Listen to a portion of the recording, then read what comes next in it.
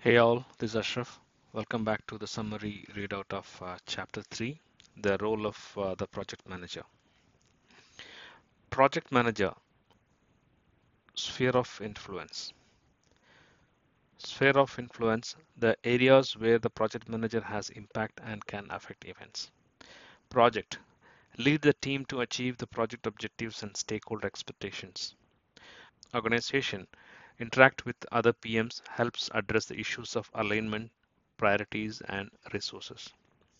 Industry stays current with the industry trends, identifies where to apply them on a current project. Professional discipline shares knowledge with others in the profession, continuous education. PMI talent triangle skills needed. Technical project management skill. This skill is to successfully manage the projects, programs, and portfolios. Leadership. This skill is to detect and motivate the team to achieve the business goals. Strategic and business management skill. This skill in strategy and expertise in their industry or organization. Leadership versus management. Management, directing someone to get work done using their position of power.